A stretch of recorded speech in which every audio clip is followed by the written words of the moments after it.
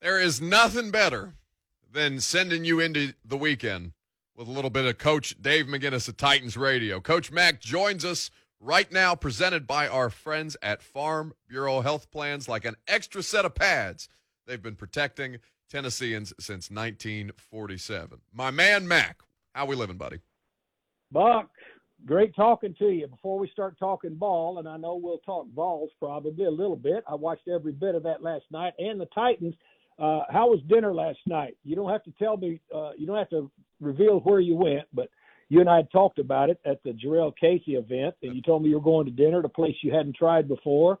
I had been there, and I want to get your review. Okay, so the review is, as we discussed, the place that maintains the best steak in the city in my heart. That is still the case, but the scene, the view from where we were, Mac, exceptional. The service exceptional. The food still very, very, very good.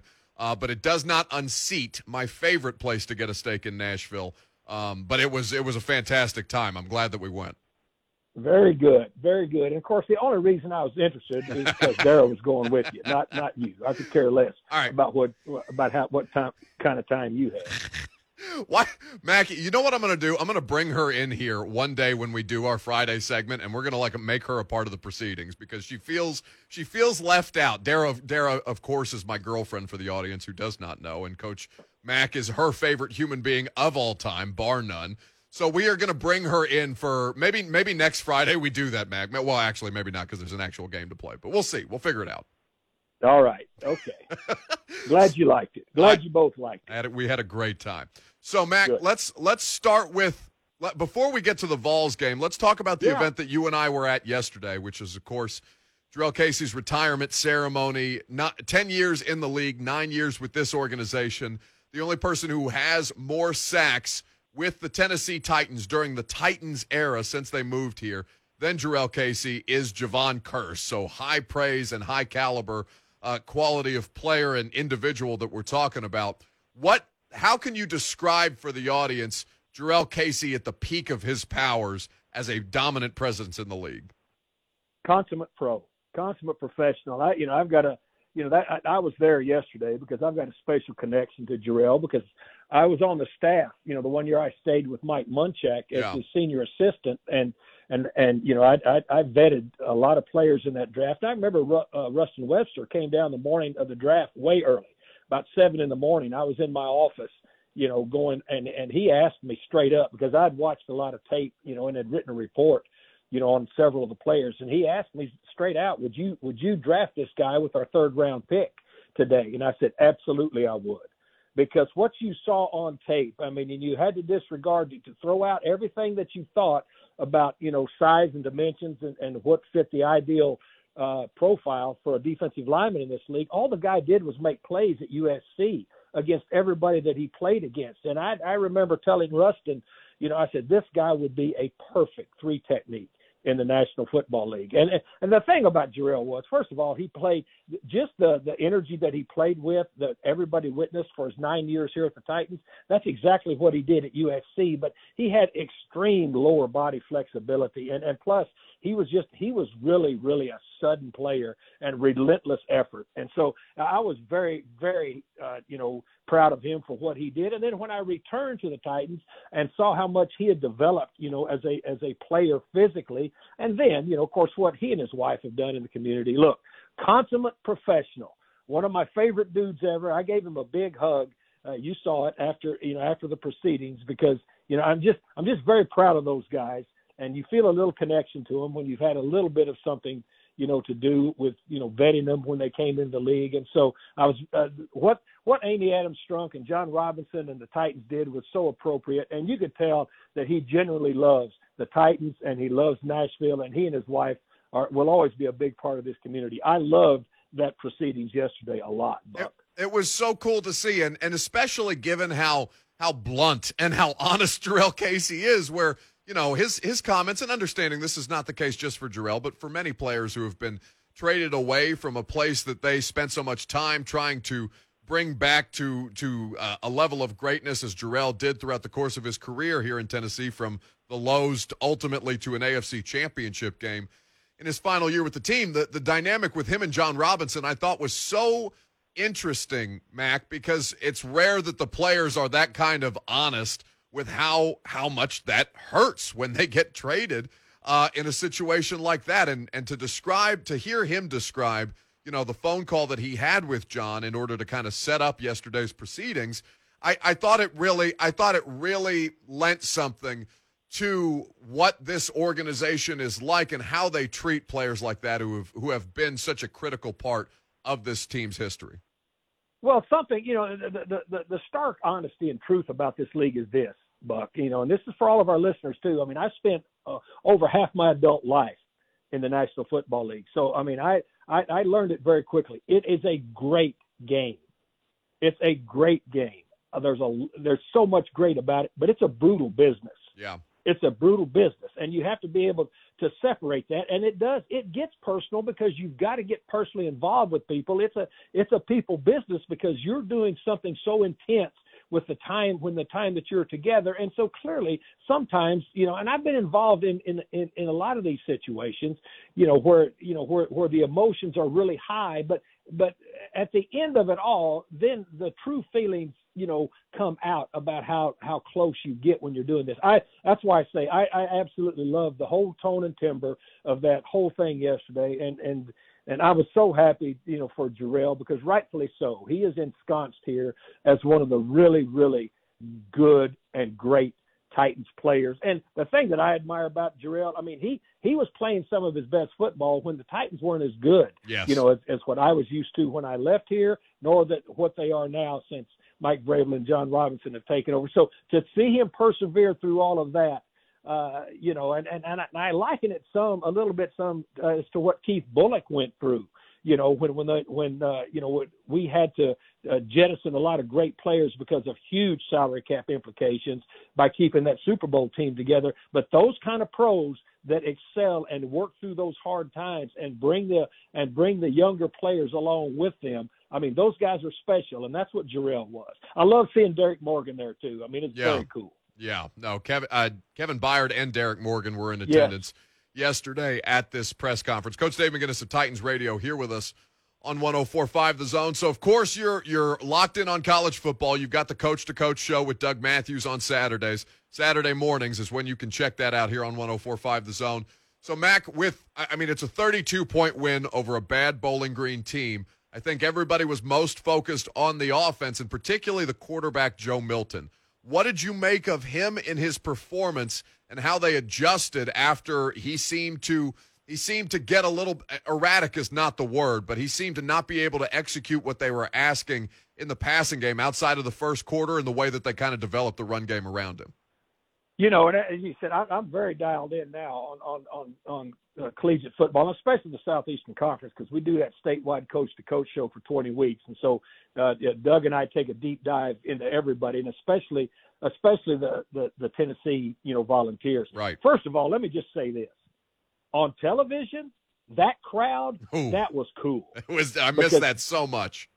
That place is amazing. I mean, and Vols fans, the whole Vol for Life thing and the Vol Nation, it's real. It's real, and they were all so excited about it. And when you get down and you break it down, of course, Bowling Green was overmatched, all right? But here's what happens, and I'm very well versed on this type of offense because, I know the principles of it. I know people that have run it in the past. I mean, I know about it. And so here's what you have to do. And I don't want anybody to get for our listeners that are volunteer fans, it's not meant to be just a big play, throw it down the field 60 yards every snap. That's not what this is. Right. And when it's working at its best, it's a move the chains offense that runs at a high pace. Now, they were working at a very high pace, but what derails it is when you get behind the chains, and that's what we saw in the second quarter. And what you have to be willing to do as a quarterback and as an offense, you've got to be willing to take what they give you because they have to make a choice defensively, whether they're going to spread out and play coverage and get a light box. And that was a nice adjustment that the Vols coaches made. Once they started getting that light box, and they figured it out, then they started running that split zone crunch play that Bowling Green had no answer to because they didn't have enough people to stop it. All right, the run, which is the run. But the passes, that have to be thrown, and the passes that have to be completed are those passes, those inside routes. They didn't complete enough of those, and those move the chain routes. That's what has to happen. Now, he had a lot of time to stand back there and try to throw the long pass because the offensive line was completely dominating, Bowling Green's defensive front, as they should. But this is a work in progress. But what I did like about the team, that just watching them play, they played with a lot of energy. Yes. They played with a lot of energy. And what I also liked about it is you can see there's a very definite plan as to what they're going to be, both offensively and defensively. And plus, really, and the coaches on both sides, the Bowling Green staff and the Volunteer staff, they made some adjustments during the game. I liked that little chess match going back and forth, but it was a first time out learning experience.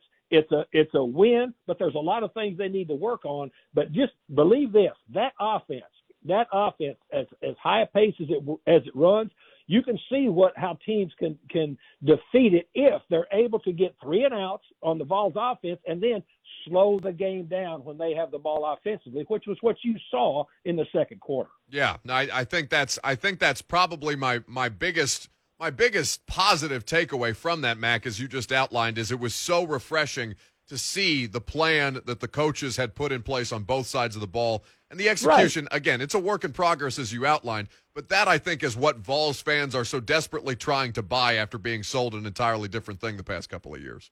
Well, and, I'm going to be completely honest because, that's why the Coach to Coach show is so popular, because we're completely honest, but we go into detail, about what teams are doing. And to me, that's exactly what I saw. But you can tell what the plan is, and as I said, I know what this offense looks like because I've seen it before when it's operated at a high level, regardless of where it's being used and at to what level. It's a move the chain type of thing, and so that's what you have to do is to be able to find the open spots. Because defenses have to make the fit, and you again, we're talking a lot of ball now, but you saw what they started doing. They started getting plus numbers, plus splits, and when that box widened out, they could run all day. Yeah, and the running backs were absolutely eating. Joe Milton, by the way, as well, did a lot of damage on the ground. We can't take that away from. One more thing on the Vols, though, and by the way, Mac, let's not kid ourselves. The Coach to Coach show is popular not just because you guys are incredibly honest about what you're seeing on the film, but just like when you walked into the studio yesterday and all of a sudden just a Coach Mac appearance on the camera, me and Lucas saw the numbers spike on the stream. A lot of sex appeal on the camera, Mac. We know how it goes. Let's not kid ourselves here. But with Joe Milton, the flat-footedness, Mac, I was going crazy watching him hold the ball in the pocket the way that he was and just standing there. And I know that has a tangible effect on the quarterback's accuracy. That's something that he had a little bit of at Michigan as well. How do you coach a quarterback out of that? Well, they've got to continue to work on. Look, as I said, of course, the guy, you can tell the guy's got a real strong arm. Yeah. But it needs first of all timing. The timing of it. The longer that you hold the ball, the more your arm has got a chance to launch up, and you know what I'm saying? Right. It's timing. There's timing on it, and they could have had some huge explosive plays if he just hits 2 of those things. But anyway, that's ifs and buts or candy and nuts. The thing about it is he's not going to have that kind of time once he gets in the Southeastern Conference. Let's be honest, because as I said, that offensive line just completely crushed that defensive front, that they were up against, as they should have. So it's timing, and plus, you've got to get it. This is a rhythm offense. When it's really clicking, it's a rhythm offense. Believe me, it's not just line up and see how far you can throw it every time, because teams aren't going to allow you to do that. That's where they started playing too deep, and started backing up and making you run past them at 25 yards before you could clear the coverage. And so that's not what it's about. It's rhythm. It's rhythm and touch, and that can only be developed by repetition. Coach Dave McGinnis of Titans Radio here with us on 104.5 The Zone. So let's talk some Titans, Max. Some Sure. transactions that were made yesterday. The two of most note probably to the fans. The idea that, and it's the short-term IR, which is a great asset for all of these coaches and general managers to be able to utilize despite the situation dealing with COVID and things like this. Darrynton Evans goes on the short-term IR. He has not played and not practiced since experiencing a knee injury against the Falcons. Jeremy McNichols still on the COVID list. So before we talk about Darrynton Evans, what did you see from Mekhi Sargent? Because he's on this 53-man roster right now, and he is going in the immediate. He is right now looked at as Derrick Henry's backup. What makes him stand out to you? Well, I mean, just the effort that he plays with, and plus he's a relentless runner when he has it. Shorter in stature, but he doesn't give up. And plus he's got strength. I mean, he's got contact balance. He's got contact balance and strength, and that's what I saw. And so, if he indeed is the number 2 running back when we get ready to saddle it up against the Cardinals, he'll still bring that same effort, to what he's doing. And here's the other thing is I don't think he'll be awed, by playing in a regular season game, because he doesn't look like that kind of player to me. He looks like the guy that just wants to go out there and play ball and go as hard as he can, because when you've got players like this that are smaller in stature than people think you should be to fit the mold of a big time, a Power 5 collegiate player or an NFL player. These guys have been dealing with that all their lives. He's not awed by anything. So, that's what I saw. And I mean, I saw a guy that did everything that he was possibly and probably asked to do. And so, we'll just see. Darrynton Evans, hopefully can be back off of that 3-week recall. Hopefully he gets healthy and comes back. But, hope is not a strategy in the National Football League once the regular season starts, Buck. So you got to go with what you got.